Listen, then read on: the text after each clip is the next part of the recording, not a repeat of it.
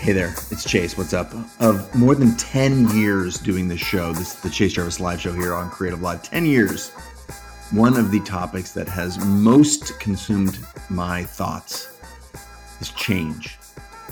How do we change ourselves? How do we close the gap, change the gap rather, between where we are and where we want to be? How do we think about that amongst self-acceptance and just in general, change, the changing world, the changing seasons, and how do we affect change? And so my next guest today is focused on the topic of change. He's been on the show before, goes way back, for those of you OGs listening, to the 2014 season of Chase Jarvis Live, and specifically from the back of an Uber where we recorded, I think, 16 or 18 episodes of this show in a collaboration with Uber when they launched at South by Southwest called Uber Live, where we were driving around live broadcasting from the back of a moving car using some cool technology. And my guest was had a 15-minute segment from that South by Southwest flurry of shows. And his name is Jonah Berger. Jonah is obsessed with change.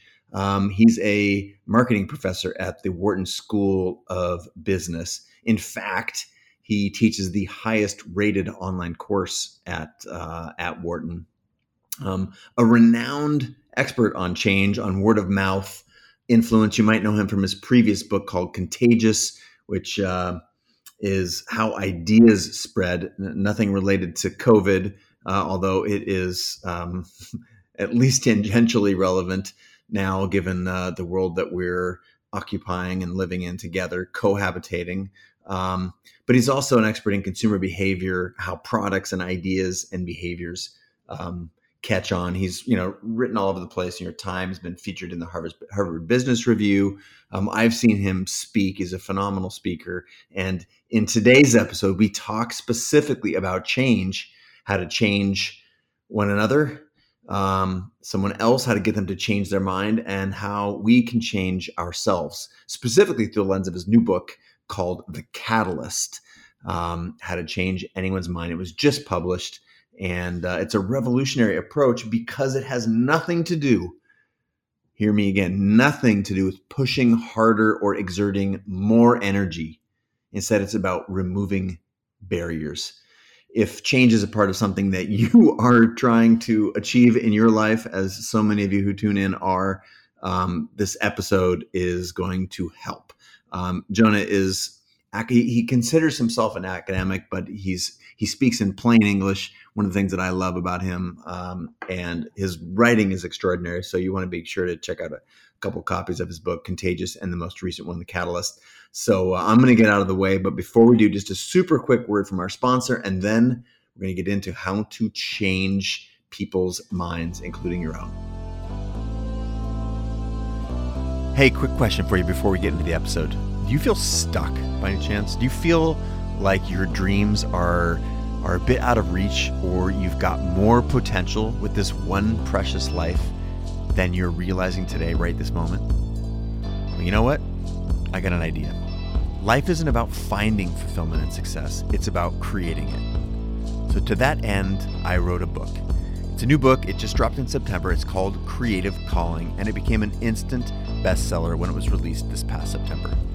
Now, if you dig this podcast, then this book is the perfect, and I mean perfect, companion, because it takes the ideas we discuss here in the show, creativity, entrepreneurship, how to pursue your dreams and career, hobby, and in life, and it organizes them in a super clever and incredibly practical way that will help you take action in pursuit of your dreams. So I do have an ask, and that ask is that you pick up a copy or two, or who am I kidding, maybe 10. But again, here's why. This is not about a transaction. This is about a message and a movement. You see, creativity is a force inside every one of us that when it's unleashed, it transforms our lives and delivers vitality to everything we do. Establishing a creative practice is therefore, in my opinion, the most valuable and urgent task that you can do. It's as important to our well-being as exercise and nutrition. So I put everything I had into this book. I mean, everything. It's 10 years in the making. Now, I know from math and numbers that a lot of you who listen to the show have already purchased the book, and for that, I say thank you. And I have a separate ask of you, and that is, one, if you haven't left a review, it would mean the world to me. I read them regularly, and I'm sharing them on my social, and I'm just so grateful to have your feedback. And thing two, thank you for being the messengers for this book. I know, as do you, that word of mouth is the most powerful way that we learn about things in our culture. And the fact that the book, went straight to the bestseller lists and is continuing to have incredible traction on a global level. I know that you're active, and I just want to say thanks. All right, thanks very much for listening, and now let's get back into the show. Jonah, welcome back to the show. Thanks so much for having me. It seems like we meet at the most unusual of times. It's so true. And I know that, I referenced our last conversation at Uber Live at South by Southwest a few years ago now, count it 6 years ago. So it's great to have you back on the show. I know you've been very busy in those 6 years. You've pushed out a handful of new books, among them Contagious, Invisible Influence, and now the most recent one, The Catalyst. So A, congratulations. Well, thank you. And B, for the people who don't know are new to your work or want to know a little bit about what you've been up to, if they are familiar but haven't been paying attention now that you've got a new book out, what's the a little bit of backstory on your personal area of interest and study, and just give us a little bit to acquaint people who may be new to your work. Yeah, sure. So as you nicely mentioned, in my day job, I'm a marketing professor at the Wharton School at the University of Pennsylvania. I've taught there now for 13 years.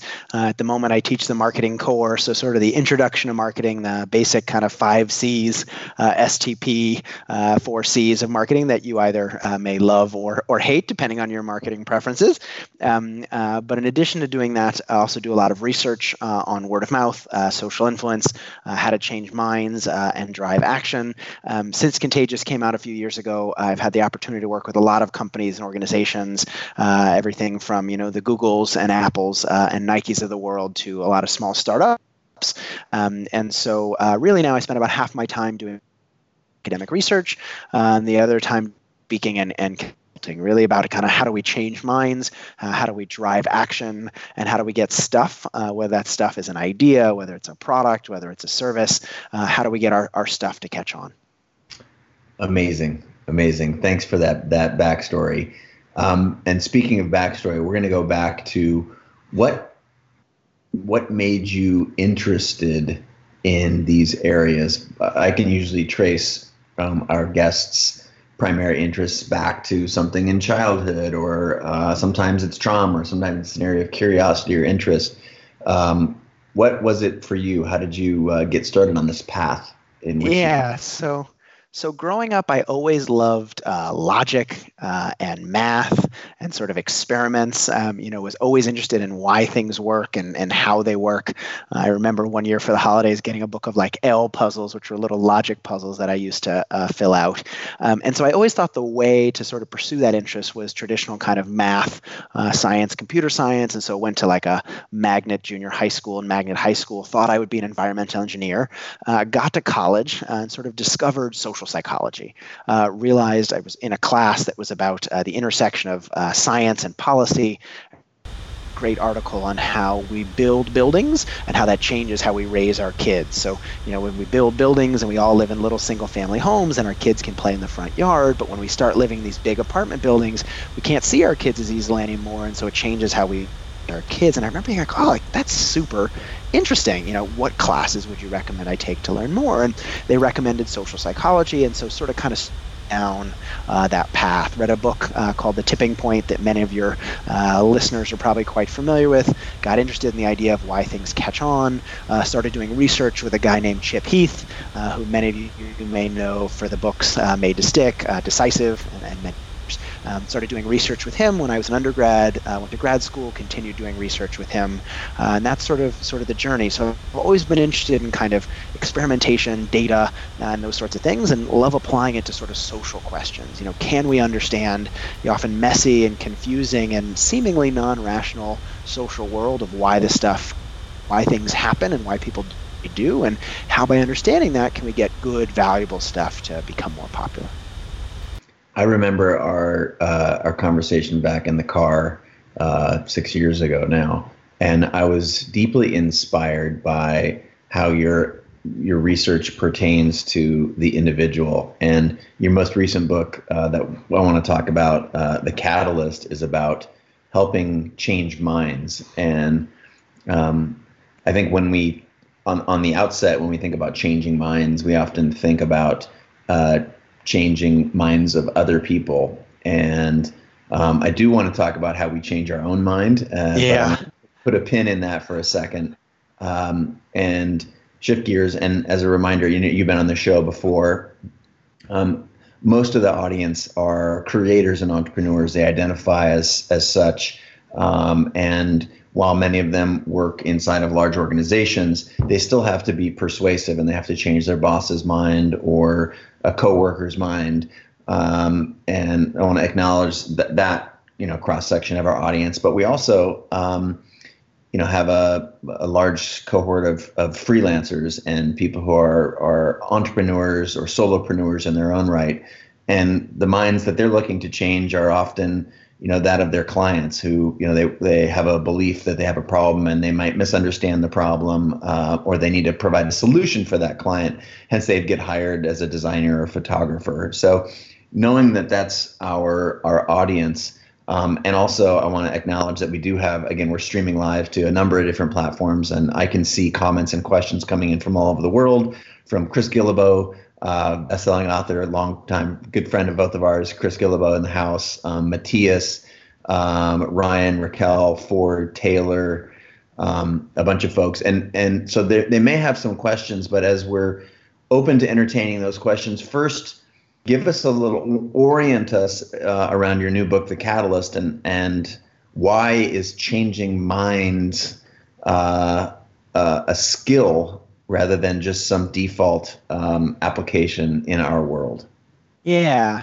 So I'm an academic at heart. I'm used to doing academic research. My first book, Contagious, comes out, and I sort of get a chance to work with a lot of organizations. I've learned a lot about different industries. I've really enjoyed that process. But what I realized along the way is that most of those companies, most of those individuals I work with had something in common, which is they all had something that they want to change, right? So employees change their boss's mind, and leaders want to change organizations. Marketers want to change behavior, and salespeople want to change the client or customer. Nonprofits want to change the world. Startups want to change industries. As you mentioned, many of folks that sort of are in the creative industry, we hope that if our stuff is just good enough, it'll be successful. But often, to get that stuff to succeed, we have to change someone's mind. Whether it's a client, whether it's a gallery, we got to change someone's mind. And so the question, though, is how do we do that? Because as many of your listeners and audience know, we often push, we try to persuade, we pressure, we cajole, and it often doesn't work. And so I started wondering, well, could there be a better way? And at the core, this book is all about. So I started kind of a journey where I started interviewing amazing salespeople and leaders, for-profits and nonprofits. I talked to some folks you might not usually think of as changing minds. So everything from kind of crisis counselors and hostage negotiators to a rabbi who got someone to renounce the KKK. And I started looking across all disparate situations to say, well, could there be a different approach to change? And what I realize is we're kind of doing it wrong, right? When we think about change, we often say, well, how can I get someone to do what I want them to do? But we often don't think about it a slightly different way, which is, why hasn't that person changed already, right? What's stopping them? What are the barriers or the obstacles that are getting in their way? And rather than pushing them harder, how can I mitigate those obstacles? So, when I talk to folks, most people say, oh, well, what do I try to do to get someone to change? I give them more facts, more figures, more reasons. If I'm an organization, I give them a PowerPoint deck. If it's a client, I give them another phone call. But as we know, that pushing often doesn't work. Right? Just as often people end up saying no thanks the exact opposite. And it's clear why we think pushing works. So if we're sitting at home and there's a chair in the middle of the room, we want to move that chair. A great way to move that chair is pushing, right? We push the chair in the direction we want it to go, and it goes. But when we push people, they don't just go, they often push back. Because it turns out the more we try to get someone to do something, the more they dig in their heels and try to do the exact opposite. And so the book is all about, well, what are the barriers that are preventing change, and how can we mitigate them? I think a good analogy is almost like a parking brake, right? So think you're in a car, right? You're on let's say an incline. You're trying to get the car to go. You stick your key in the ignition. You step on the gas pedal. If it doesn't go, we think we need more gas. We rarely go, well, wait, maybe the parking brake is just up, right? And so really what this book is about is how do we find those parking brakes, those often hidden barriers or obstacles that are preventing change, and how do we mitigate them, and as a result, change minds and incite action. All right. Well, you've given such a gorgeous sort of overview. I would love to get in. I know there's 5 key barriers that we're looking to overcome. Maybe we'll tease. We don't necessarily need to walk through all of them, because that'd be the equivalent of reading the book, which, by the way, congratulations. Oh, thank you. Appreciate it. And for those who are curious, I see a lot of folks commenting about your previous work, Contagious. The new book, The Catalyst, is available at all the same places where you've got that, and probably ebook is the best way now in this COVID environment that we're in. But again, with that background in place, and I think people at home, and your analogy of moving the chair by pushing, and sometimes even pushing harder when you get resistance, knowing that's actually the I think some recent research shows that it's antithetical. The harder you push and the more facts that it causes actually people to dig in. So, rather than us going through all of the barriers, why don't you talk about the first one, which is sort of the reactance step? Yeah, sure. Happy to. And so I think that's really kind of what we're both talking about digging our feet in. People like to feel like they're in control.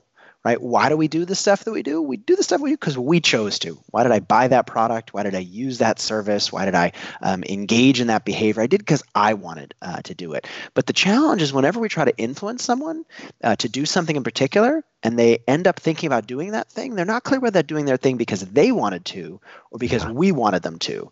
And if they feel like they're doing it because we wanted them to, they're less likely to do it, right? Even if it might have been something they would have done originally, right? They may have been happy to do it if they came up with it themselves, but if they feel we came up with it, we can think about this in our personal lives probably as well. If they feel like someone else came up with it, they're less likely to do it. And that's this idea of reactance. Essentially, at the core, people have like an anti-persuasion radar, almost like an anti-missile defense system that kind of goes off when they feel like someone's trying to persuade them. So think about a spidey sense, right? Where, you get an incoming call from a salesperson, or, someone sends you an email that's a pitch.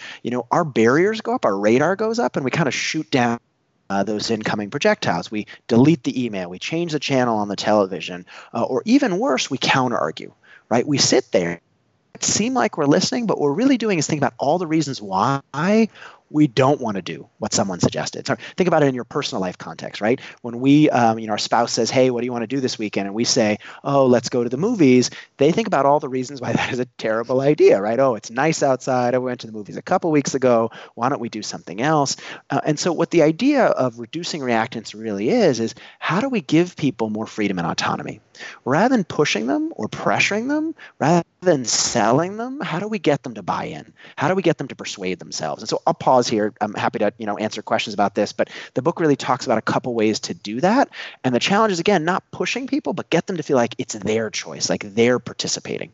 Now you're on a roll, and I want you to keep going. Let's get into the. Okay, great. So people understand this. This is so fundamental, and I think there's, I referenced it as a skill in my original question, and I think just awareness of this as is half the battle for most people, because the dominant narrative or the dominant story that I think most people tell themselves is that if I just continue to give them more good reasons to think the way I think, whether again it's their boss or a client, and now again following the reactance principle part of your book, keep going and unpeel this onion another layer so that we can understand some of the techniques that you suggest we use. Just to build on what you said, by the way, we assume that people see it the way we do. If we just give them more information that we have, they'll see it the way that we see it. But we forget that they're not us, right? And again, we're so focused on us, we're not focusing on them. And so, one approach I talk about is what I'll call providing a menu or sort of guided choices. And I think this is a really simple one that any of us can use in almost any situation. So, imagine we're a consultant, where we're presenting to a client, or even imagine, again, we're talking to our spouse about what to do this weekend. When we give people one option, they think about all the reasons why that's a bad idea. Right. So imagine that, I have a new project and someone's, potentially hiring me, and they're looking at a couple different people, and I come and I present a solution. It's not just going thinking about all the reasons why that solution won't work. It'll be too expensive. Oh, how's it going to work with our existing stuff? How do I know you're going to do a good job? They're going to think about all the problems. When you give people one option, they sort of find all the holes in that one option. And so what great catalysts do, what great change agents do, is they don't give people one option, they give them at least two. They give them multiple options, because what that does is it shifts the role of the listener. Now, rather than sitting there and thinking about all the wrong with what you're suggesting, now they're thinking about which one they like the best, which makes them much more likely to pick one of those options at the end of the day. And so we can think about it as providing a menu or kind of guided choices. We're not giving people 1,000 choices. We're not giving people infinite choice. We're giving people a small number, a select set of options, and ask them to choose from that choice set. And we've chosen the choice set, right? We've given them the options, but by allowing them to choose from that set, they feel like they've participated, like they've gotten that freedom and autonomy. And so they're much more likely to go along because they played a role in the decision. So I'm going to play devil's advocate for a second. Yeah, go for it. And right now, someone who's listening who might be scratching their chin a little bit is like, yeah, but isn't this just a form of manipulation? Aren't you just using human psychology and giving them guided choices? And it's sort of like the analogy that I'll use is, now I'm not a father, but I'm an uncle. And I know that if I ask my nephew, well, back when he was much younger, what do you want to wear today? There's an infinite number of possibilities versus like, do you want the red socks or do you want the green socks? He feels empowered, but I feel as the adult there that I'm manipulating the situation. And so for someone who's worried about integrity and whatnot, how can you help us understand it, that we can still operate in integrity and drive the results that we want to see in the world? Yeah, so this is a great question. There was a two-part question I heard. So I'll answer the first part and then the second part. The first part is sort of about integrity or manipulation, and the second part is how many choices to give people. And so the book came out just a couple weeks ago, but we gave some early Amazon reviewers, Vine reviewers or whatever, there are some early copies. Early reviews come in. Many of them are positive, but there's really one strongly negative review. So I was like, uh-oh, what is this person saying? And this person is saying these tools are really useful, but they'll be used by the wrong people. They'll be used by salesmen and manipulators and phonies to get people to do bad stuff. And I was sitting there going, well, if your concern is that these tools are so useful that the wrong people will use them, I actually feel like I've done an okay job, right? Like I'll take that 3-star or 2-star review because the biggest concern you have is that the tools will fall into the wrong hands. I didn't invent these tools. I didn't create the idea that we like choices. And the challenge with tools is, any tool can be used for bad or good. Think about a hammer, right? We can think about a lot of good, useful things we can do with a hammer. We can also think a lot about bad things we can do with a hammer. But that doesn't mean we shouldn't better understand what hammers are and how to use them. And so I certainly agree that I hope the right people use these tools. And when I take on consulting clients or give talks, I think a lot about who I'm giving the tools to and try to give them to audiences that I care about and find valuable. But it's not like some of these ideas aren't out there ready in disparate places. And so I don't mean I hope the right people use these tools, but my hope is that we use them for good, not for bad. And the second thing I would say is actually I talk a bit in the book, similar to your example with kids. People use this all the time with kids. I have a 2-year-old at the moment, and whether it's, choose which color of socks or do you want to take off your shirt or your pants first. But it's not just kids. All of us like having choice. right? All of us like feeling freedom and autonomy and having a role, but notice what we're not doing, right? What neither you nor I were doing in that example, saying, which of the 45 items in your closet do you want to wear, right? Which of the 100 things in our fridge do you want to eat for dinner? No, we say, which do you want first, your broccoli or your chicken? Which do you want to put on first, your shirt or your pants? We're choosing the choice set, but by doing that, it encourages other people to feel like they got some freedom and autonomy. And notice this happens to us all the time. Right? When you walk into a restaurant, you walk into an Italian restaurant, you don't get upset that they don't offer sushi, right? You say, well, it's an Italian restaurant. This is what an Italian restaurant offers. People always give us choices. It's just thinking about how to give people the right choices to encourage better decision-making and encourage people down the right path. So let me play it back to you. What I heard is we're doing this already, and you're trying to help us shape the way we think about it so that we can use the tool in a better way, in a more refined way. Yeah, I mean, I often think the best authors, when they write the best books, are not uncovering things no one ever thought of before, though sometimes academics do, and that's great when it happens. Sometimes what we're doing is we're helping us better understand ourselves and codify some things that we might have seen it work in one situation, but not understand why it worked and not understand how we can apply it to a broader set of situations. So many people may go, oh, when I give my kids a choice, it works better. Dinner time and bedtime is less difficult, but we don't realize that's actually a broad principle of human motivation that we can apply beyond our kids, beyond dinner time, and to a variety of situations. I love it.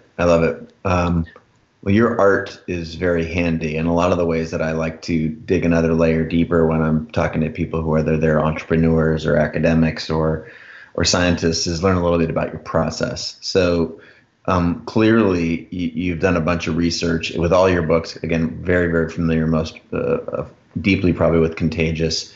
And I remember having a conversation with you about it. But what was your research method here, and how did you uncover these things and ground them in the social psychology that you're sharing with us here today? Yeah, this book was actually a little bit different for me than some of my other books. Contagious. I had never worked with companies really before. I'd worked with very few companies. I really wrote that book from my own personal academic research. It was all about kind of research that I had done or others around me had done, and stories that had come out in my class when I was teaching that material and things along those lines. This book was a little bit different. This book came out of challenges that came up working with companies and organizations and individuals where tools I would usually use weren't working or approaches weren't working. And so trying to figure out, could there be a better way or a different way? Some of it was looking to the literature, some of it was academic literature, other folks' research. Some was digging into my own research and some more recent papers that I and others had done. And some was just really talking to a wide swath of individuals that think about change differently. Yes, salesmen think a lot about change. That makes sense to us. But I think we don't think about hostage negotiators as changing minds. We don't think about substance abuse counselors as changing minds. And so reaching out to some individuals who think about change in a very different set of situations, even folks that have written parenting books. I talk to folks who've written parenting books to understand some of the tips and tricks they suggest when working with kids, and really using that to put together a set of principles. So as you mentioned, there are kind of 5 barriers that I talk about in the book. That first one is reactance, but then there's also endowment, distance, uncertainty, and corroborating evidence. And so really trying to kind of boil down a lot of what's out there in a variety of different domains to some key principles and some key ways to apply those principles. Often we both want to understand why something happens, but most of us also want to understand how to make it better, right? If we said, okay, we understand that reactance exists, it's interesting, but what I really want to know is, well, how do I solve that? And so, everything from providing a menu, which we talked about, to some principles like highlighting a gap, where we point out, a gap between people's attitudes and their actions, or, asking questions rather than telling people things, thinking about different approaches that work to solve this problem, and then really finding great examples of ways that people have solved these problems. And that's always the fun part for me, seeing the different situations where this applies. Yes, it applies to our kids at bedtime, but it also applies to salesmen and leaders in organizations, seeing some of the common themes and pulling them out. Yeah, that reminds me of when you said leaders. We're in a time that's unprecedented here in a modern culture where we have historically in most cultures been able to move freely, information moves freely, and now we're finding ourselves, many of us, in lockdown, whether self-imposed or government imposed, and so obviously unprecedented times. Here we are doing a remote broadcast with people across, Twitter, Facebook, YouTube, Instagram, all watching in a way that we haven't participated before. But it reminds me that we're seeing great leaders emerge, not just in government, because I think we got the whole spectrum in every category.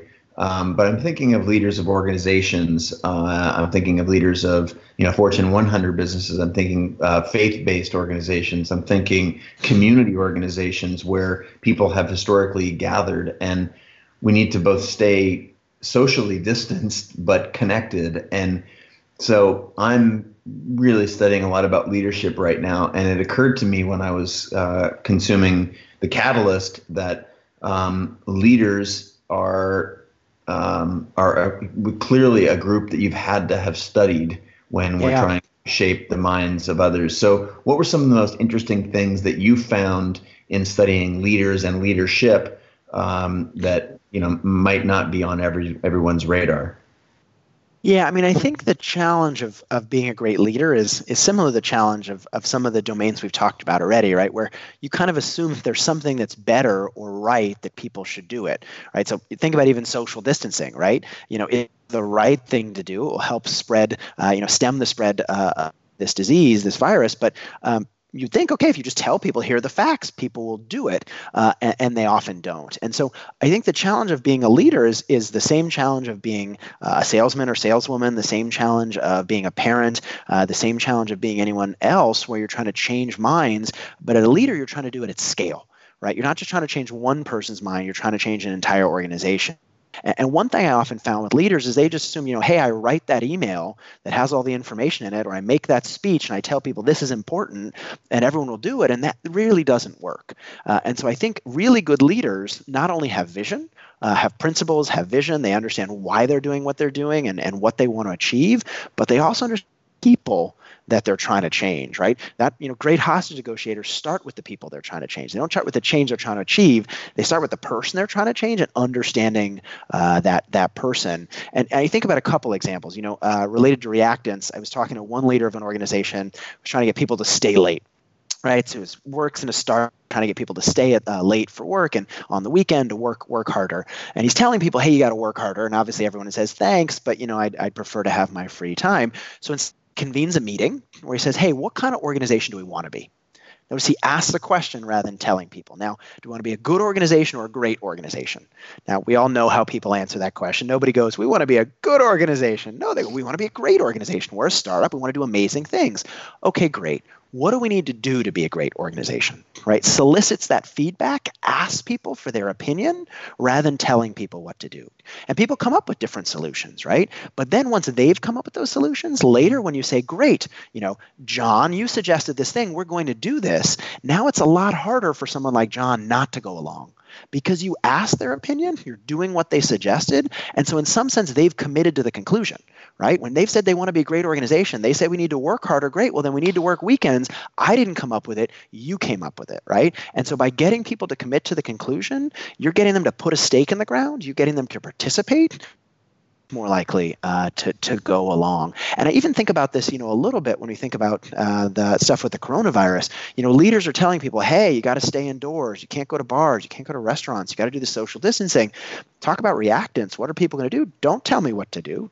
Right? Just like people have done with smoking and drinking and anything else, don't text and drive. You tell me not to text and drive, I'm actually going to be more likely to do it. And so, one thing I've talked to some people about that I think has been quite successful is rather than telling people, hey, do this, think about social distancing, don't go to these places, say, hey, I'm not asking about you. What would you recommend your grandparent or your elderly parent or your child, if you have a child, what would you recommend they do?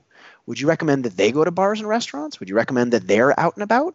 And everyone would say, well, no, of course I wouldn't recommend that they're out and about. Okay, great. Then why are you doing it? right? And again, asking rather than telling, not telling people, hey, I'm going to tell you what to do, but asking you, well, if you don't think other people should do this, why are you doing it in the first place? Which is basically highlighting a gap between their attitudes and their actions and allowing them to resolve that cognitive dissonance by bringing them in line. And so what I think great leaders do is the same thing that great folks in any industry do. They understand the people they're trying to change, and they use these tools to change their mind. Brilliant, brilliant. I want to put a pin in this and recognize people who are tuning in from all over the world. We've got Greece and Berlin and California, Vermont. I want to welcome you. If you've just joined us here, we are live with Jonah Berger, best-selling author of numerous books, and we're talking about his most recently published book called The Catalyst, which was just out 2 weeks ago. We're here on CreativeLive doing a live conversations, essentially Jonah's book tour. It's very hard to go see people in person, so we're doing it virtually here. And I want to say thanks and welcome to those of you who are just joining us. We've covered a lot of ground, and specifically under reactance, this idea of providing a menu of choices, asking questions rather than prescribing the solution, and then identifying a gap between what people say they want to do and what the current experience is, especially how it relates to leadership. I want to go back to something you said not too long ago, and it's about the spidey sense. And this is you could call it the bullshit meter, the fear of being convinced of something. And, I find this is present in sometimes quantities that are too high for me personally, the cynicism and whatnot, and it bugs the crap out of me. But I want to focus rather than on the thing that bugs me on the spidey sense, because I'm a huge fan of intuition. I talk about it a lot in my book, Creative Calling. And what role does the spidey sense play in changing people's minds and how we both are aware of their spidey sense and what role does our own play, our intuition? Yeah, I mean, I think intuition is super important, right? I mean, intuition is in some sense the way we begin to have knowledge, right? We begin to recognize relationships between things. I think the challenge, though, is when we end with intuition, right? I'm a big fan of starting with intuition. Anytime I work on a project with a client, I always start by building that intuition, by talking to real customers and real consumers and understanding what the situation is like and using my intuition. But then it's really important to test that intuition, right? To build experiments or build situations that allow you to see whether that intuition is right, because the challenge is everyone thinks their intuition is right, whether it's actually right or not, right? We mentioned sort of distance is another one of the key barriers. And one of the challenges is people are very far away from you, right? They may not see things the same way that you see them. I share this great study was done by a Duke sociologist where he goes on Twitter and he gets people to follow people on the other side of the political spectrum. So he gets conservatives to follow Democrats and liberals to follow conservatives with the notion that just people had information from the other side, they would come around. Right? If you just knew what the other side was saying, you'd be more likely to see things from their perspective. Consistent with many pundits have said, if we just bridge the aisle a little bit, if we just reach across that aisle, it'll work. He found the exact opposite. Right? You're sort of, you might be smirking right now. You might be guessing what he found, right? He found, hey, liberals follow conservatives. They become even more convinced they're right. Conservatives follow liberals, even more convinced that liberals are wrong, because in part, those intuitions are in very different places on a football field of life, right? Our belief systems, if someone's not seeing things the same way that you're seeing them, your facts and their facts may not be the same. And so what you need to do there is sort of, ask for less, move them in the right direction. And so I think intuition can be a powerful tool, but we think about how to test that intuition and how to bring people's intuition may be different from yours, more in line with your own perspective. So, yeah, I keep pulling on that thread, and the political example is a good one.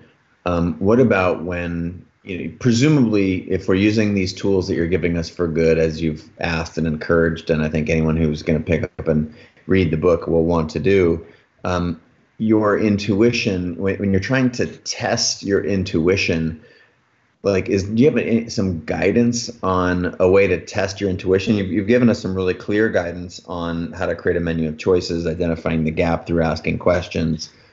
What about, is there some rules of thumb on how to test your intuition? Because I'm also, I I believe deeply in intuition, as I mentioned earlier, and I'm fascinated by this idea of testing, and I'm wondering if I've been doing it wrong all along here. So.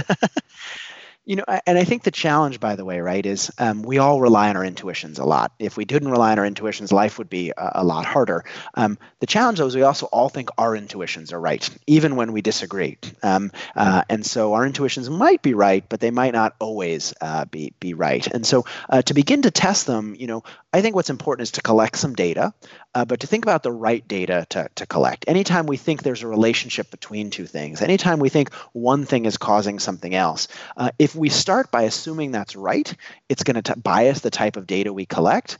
And so if we're really interested in whether we're right or not, we need to start by saying, well, okay, what's the right experiment? What's the right data to collect? Even if that data is talking to 3 people, to begin to test that intuition, to see whether it's my opinion or whether it's someone else's opinion. In writing this book, for example, I obviously think certain examples are better than others, but I didn't just assume that. I gave the book to a lot of people to read before I finished it, including family and friends, but also a wider circle of people to say, hey, is this working for you? Is this not working for you? What pieces of this are working for you? Because I might have that intuition, but I think that intuition sometimes can be wrong. And if we're not willing to ask others, and also if we're not willing to listen to what those others say, then the question is, why even ask, right? If we're so sure our intuition is right, then we shouldn't even collect any data. But if we're willing to, let's think about the right way to ask that information and then be willing to listen when we get it.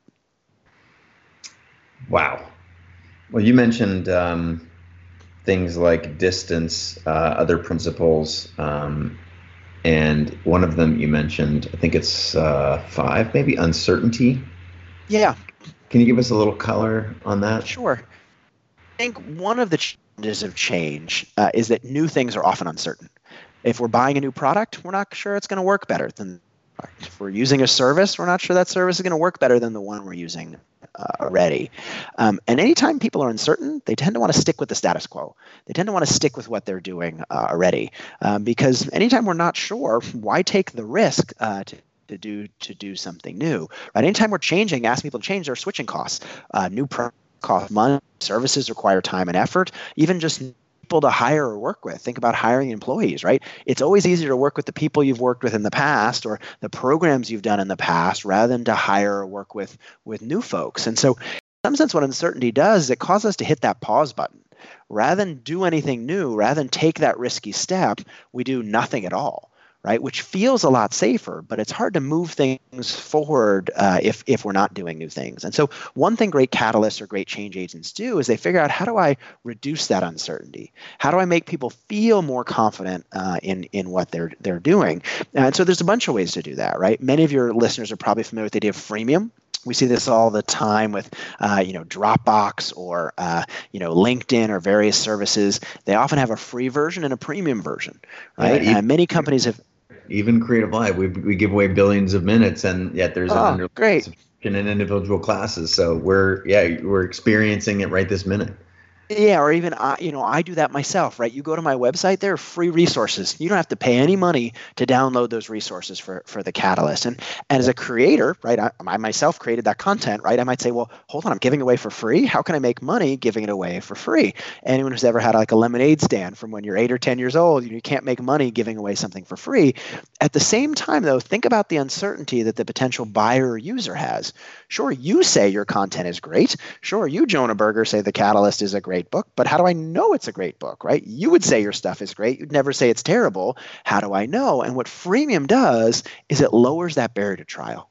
It gives people, in some sense, a lower risk test of what you're offering, because you might say it's great, but no one's going to be more convincing than themselves, right? If I go box and I've spent 2 gigabytes of storage using that, well, then I'm going to be willing to pay more to get the premium version because I've convinced myself it's valuable, right? If I'm using CreativeLive and I'm getting some of the free stuff, eventually I'm going to have to say, well, I should throw a couple bucks his way, right? I found the free stuff valuable. I've convinced myself it's useful. I'm going back there week after week, month after month. Maybe I should pay some money to get the premium stuff.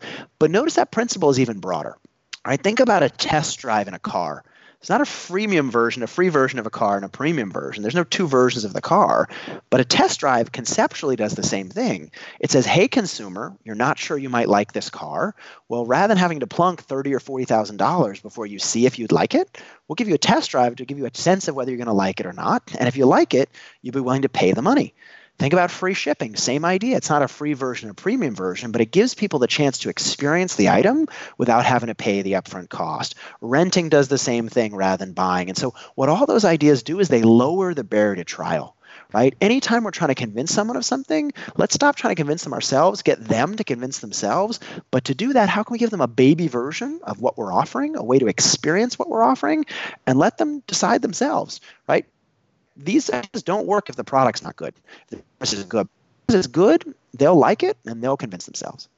Yeah, this is a big topic in the freelance world and the creator and entrepreneurial world about working for free, for example. Yeah. And, we could have an entire show, we could have a lifetime of shows around the idea of working for free. I want to get your thoughts on that for a second. I'll give you a chance to consider your point of view, and I'll share one for you to either, align with or contrast. My point of view is that working for free is a great place if you're getting value and if you're creating it at the same time. So if someone's, if you go to a project and someone says, well, or you say it's going to be $1,000 and they say, I don't have any money. And then you decide to do it for free just because you're sort of approaching this point of view with the wrong end in mind, versus going out into the market or looking for an individual who you can work for free for, so that you can develop things like relationships, things like a portfolio, and things like experience. And there's a host of other ways of thinking about it, but this idea for creators, and when, again, referencing the catalyst, when this idea of reducing uncertainty for people, giving them a freemium model, letting them test drive the car. Any advice you have based on your research for how creators or entrepreneurs should think about giving their work away for free? Yeah, so I love the way you talked about it as thinking about, I shouldn't give things away for free. I should get something in return. Return doesn't have to be money. Yeah. Right. That return could be many things you talked about, right? It could be experience. It could be a portfolio. It could be referrals, right? Many times events reach out to me and they say, hey, we don't have very much money. Can you fly to this faraway place, do this event? And I say, look, if it was in my backyard and I could pop outside my house and do it, I'd be happy to do it for free. But if I've got to travel, I can only do so many things for free. And people often say, well, there's so many clients in the audience that will want to book you for future events. That's great, but at a certain point, you have to be getting something in return, even if that thing isn't money. And so, myself, I've been very lucky to intern with various companies and organizations or work with people that have taught me many things. I did that work for no pay, but I learned a lot in exchange. And so I love the way that you talked about it. And I also think there are different situations you could find yourself in where a challenge might come up, right? I don't have any money to pay you is slightly different than I'm not sure if you're going to be a good fit, right? How do I know that I'm going to like your work? Well, then you could come up with something that says, hey, look, I'm willing to do this little bit for free. And if you like it, then I'm willing to do the more for pay. But let's agree ahead of time to a contract of I'm going to do this thing for free. And if it's good enough, you'll be willing to do the rest for pay. And that's what freemium in some sense, or lowering the barrier to trial does. It says, hey, I'm going to give you an appetizer, right? Yeah. Think about when you walk down aisle 3 of the grocery store and they give you a sample of smoked sausage. Notice what they're doing. They're giving you enough to try the smoked sausage, but they're not giving you the whole smoked sausage, because then you're not hungry anymore. Right? They're giving you a little bit of smoked sausage, so if you like it, you'll come back for the rest. And so if the issue is I don't have money, then I love the idea of trading it for experience, trading it for referrals, trading it for a portfolio. If the person does have money, but they're just uncertain about whether you're going to do a good job or be a good fit, we'll say, great, let's get rid of the risk, but let's agree that if this little bit goes well, we'll do more. Let's do a money back guarantee where, I think, XYZ is going to lead to more sales for you. Let's find out a way to measure that. And as long as it works, then I'm going to get compensated on the back end. There are many ways to set up an agreement that if someone's uncertain versus doesn't have resources, to make it work for both sides. And so I definitely wouldn't give things away for nothing. I'd be willing to give things away for no pay, or I'd think about ways to structure agreements. So similar to freemium, you give an appetizer, but you don't give them the whole meal. Yeah, and Looks like Chase is going offline. Sorry about that. I think the internet's coming back. Hopefully it'll fix it. Oh, it looks like I'm still on, actually. So if I'm still on, I'm going to talk for a minute while Chase works his way back. As I mentioned, the book talks about sort of 5 key barriers to changing minds. We talked a little about reactance. Talking about uncertainty, which is the idea that new things are risky and that because of that, people don't want to do them. And so lowering the barrier to trial, front end, using things like freemium, renting, test drives, but also on the back end, think about making it reversible. So this actually is how I ended up getting my dog. I always wanted a dog, but wasn't sure I was ready for one. Was visiting a shelter when I saw this great puppy and sort of played with it for a little while, but then was walking out the door. And they said, "Oh, you look like you like that puppy a lot." And I said, "Yes, I do." Oh, you back? Hey.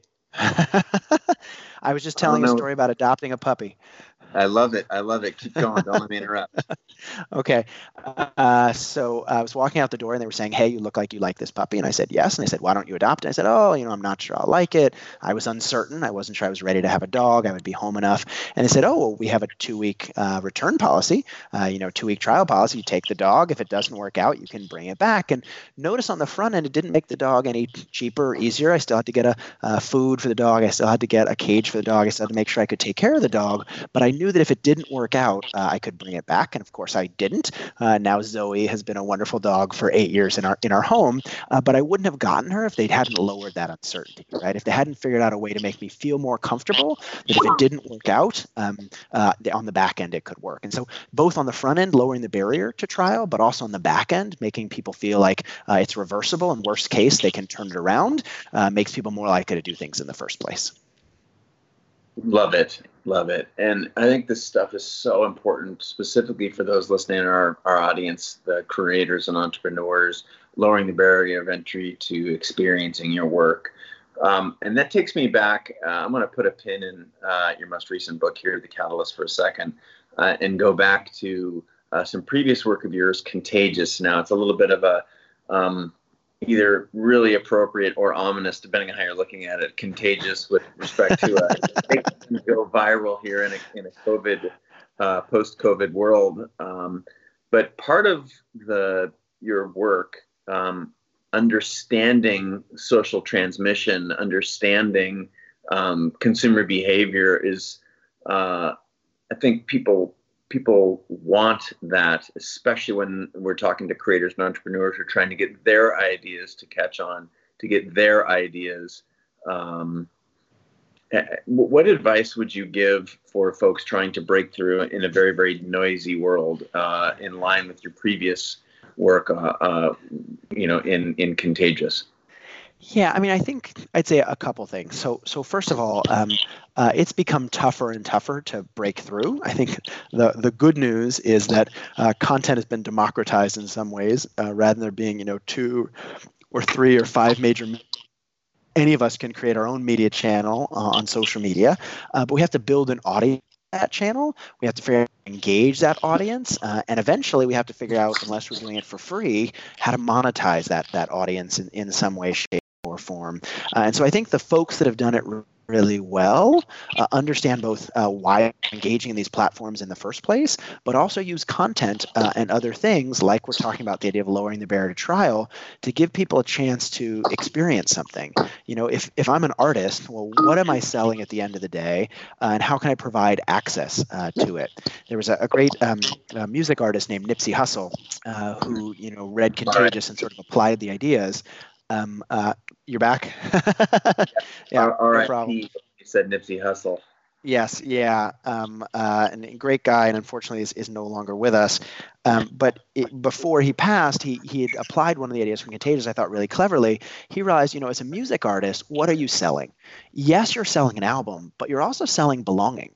You're also selling being part of a community. You're also selling, hey, I was on this artist or interested in this artist before other people were.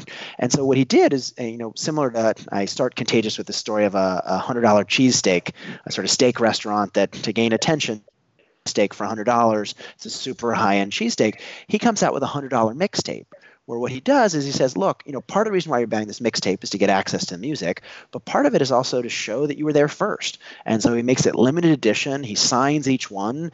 He sells them for $100 each. He only makes 1,000 of them, makes $100,000 in a day selling these, gives people access to a concert, and gives people free limited edition content, right? And what he realizes, well, what are really the consumers buying? They're not just buying the music itself, they're buying something else.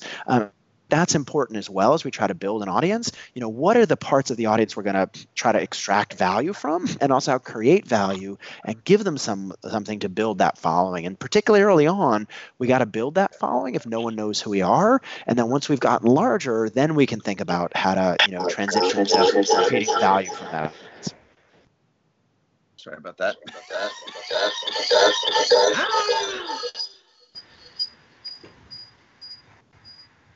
Whoa. Sorry about that. Keep going, Jonah. No problem. I think we're on the twilight zone of Twilight. Oh, that was amazing.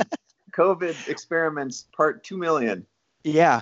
I love, by the way, I have to ask, the background you're in front of is amazing. Is that your wallpaper or something? That's been like, definite sideshow, but this was a custom wallpaper that an artist did that my wife fell in love with. So she gets credited. Look, they're hand drawn and then blown up and replicated at 110-inch pattern. So I didn't realize this when COVID started, but it ends up being an okay background here for all my remote calls. So sorry, good. Small distraction there, but no problem. But this idea, I think I would say, it's been great to chat. I'm happy to answer maybe one or two questions. I'm a little worried about the connection, but I'm happy to answer sort of one or two more questions, and then it was great to chat. Okay, awesome. So, I would say two things that if I'm sitting in the audience and I want to know, one is, how do we, I guess it's a little bit of a replay, but I'd like it for a summary, how do we not feel like an imposter trying to get to change people's mind? If that's part of the foundation of the catalyst is experiencing change, is there something we need to tell ourselves to remind ourselves that we're acting in integrity?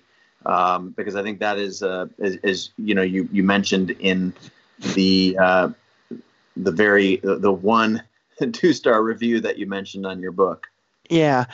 I think about this as an academic often, right? Whereas an academic, I think, look, if I just do really good research, that research will get out there and people will read it. But unfortunately, there's a lot of research out there, and there's a lot of things people have to pay attention to, and they often can't pay attention to all of it. And so what I often think about is, we think marketing is a 4-letter word. We think it's a bad word. We think selling is a bad thing. We think if stuff's good enough, we shouldn't have to sell it. But I think anything that's ever caught on that's become big has done some sort of thinking about their audience, right? Thinking about who that audience is. Even with books, they talk about this a lot. They say, hey, what is the audience for this book? What are the set of people you're hoping to reach? If you're a creator, who are the set of people you think will buy your ideas or buy into what you're offering? And so starting with that sense of your audience and thinking about how to meet the needs of that audience, I don't see that as negative in one way or another. I think that's really thinking about others and using understanding how change works to get those others on board. There's a lot of great stuff out there. Think about fake news and think about false information. False information doesn't succeed because it's valuable. It succeeds because it takes advantage of our biases. And so if we're doing great stuff, if we're creating great stuff, we have to help it get out there. We have to understand how people work so we don't get beat out by some other stuff that's not as useful. My second question and last question is in line with your point.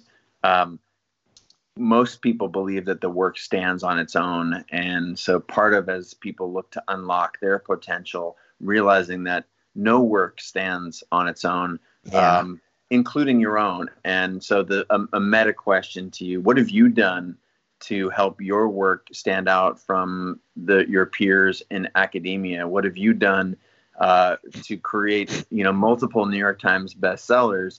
And I think if you're willing to take your own medicine, and we can hear about you taking your own medicine, that'll help understand how to better proceed. Yeah, I'll even be brutally honest, right? So my first book, Contagious, did really, really well, right? That book has sold over 500,000 copies in 35 languages around the world. My second book didn't do so well. Invisible Influence, it's a good book. I like it. I think it's better written. But in some ways, it's a vitamin, not a painkiller. It's a nice to have, not a need to have. Would people like to understand how influence is often invisible? Yeah, sure, that sounds interesting. But so do 100 other things that I could do today. When I talk to nonprofits, they often have this problem where they say, hey, this problem is super important, right? ADHD is super important. Animals are important. The environment is important. Recycling is important. It's not that all those things aren't important. They are, right? But the world has so many different things going on. We have to figure out how to give them attention. And so as I worked on this third book, I kind of looked back and tried to take, as you said, my own medicine and said, well, why did my first book do better than my second book? And while I liked writing both of those books, I think that first book was really a book that people needed and wanted. It was a problem people had. People wanted to get their stuff to catch on. They wanted people to spread their ideas and products and services. They wanted their content to go viral. Invisible Influence is a good set of ideas. It's, I think, equally useful, but people didn't agree. And so I thought a lot, and I think this is really hard for artists to hear, but I thought a lot about when creating my third book, hey, if I'm going to do this and I want it to have an audience, what's going to be most valuable to that audience? And so I spent a lot of time starting with the audience and understanding their needs. And I think in certain creative industries, particularly artistic industries, we'd say, well, I don't care about my audience. And that's fine if you don't care about your audience. But then you have to be willing if your stuff doesn't do as well, right? To the degree you want your stuff to do well, I think understanding your audience and starting with them rather than yourself is a much smarter way to go. Dr. Jonah Berger, thank you so much for joining us here from my kitchen counter to yours. I want to say thanks so much for your time. I want to say, again, congratulations. And for those who've been tuning in from all over the world, we were having, again, people from Germany, from Budapest. We've got, I mentioned earlier, Vermont, Brazil, from a global community. I wanted to say thank you so much from the CreativeLive community in particular. Thanks for sharing what it is that you've done. Your latest book, The Catalyst. I wish you a ton of success. And for those who are interested in picking up his latest book, it's all available for Amazon, of course, in this world of instant delivery and where lockdown, probably ebook would be an immediate solution. You can check it out and be reading that tonight. Also, of course, we talked about Contagious, your first book that you just shared. Netherlands is making sure that we know that they're on listening as well. So truly a global audience. What is the best place for people to track you, the human, on the internet? Do you like to steer people toward one of your social feeds? What's best for you? Well, so first of all, I want to thank you so much for having me. It was great to chat again. I know it's been a couple of years, but thank you so much. It was great to chat. Really appreciate the opportunity. Best place to find me is just my website. So Jonah, Jonah, Berger, BERGER.com. I'm also at J1Berger on Twitter, and you can find The Catalyst wherever books are sold. Amazing. Wherever you are in the world, let's give a shout out to Dr. Jonah Berger. Round of applause for you stepping into from your living room to ours. I want to say stay well, stay safe across this crazy changing time that we're all a part of right now. And good, sir, I bid you a good day and continued success with your work in the book. It's always a pleasure to have you on the show here for the second time now, 5 years later. Thanks for coming back. Thanks so much, Chase. Really appreciate it. Hey, that was an awesome episode. But before you bounce, I got 3 quick thoughts. First, thank you for being in this community. It gives me so much juice. I can't even tell you, so much juice that when I hit publish and this show goes out into the ether, that there's an amazing community of like-minded people just like you consuming and sharing the show. So thank you. Second, it would be huge. It would mean the world to me if you left a review at Apple Podcasts, Spotify, or wherever you listen. Now, we're regularly featured at the top slot there on Apple's podcast page and others in Spotify, etc. And that's because of your reviews. So if you've ever wanted to lend a hand or you got some value from me in the past and you want to pay it forward, that would be amazing. And then lastly, it would also mean the world to me if you shared the content that you get here, whether it's a screenshot or a photo of where you're listening, anything via Instagram stories, or any other social feeds, tagging me and the guest. Now, I repost this content and your comments all the time, so I would love to share your shout-outs in my feed too. Not only these shout-outs are they good for you and me, but they also help us book amazing guests because they see the reach that you cultivate. This is a way for you to help contribute to the show. So again, I want to say thanks. I'm just at Chase Jarvis. You can use at CreativeLive as well, and the guests are easy to track down because they're usually quite well-known people. But again, thank you so much for listening. I'm looking forward to being in your ears again, hopefully tomorrow.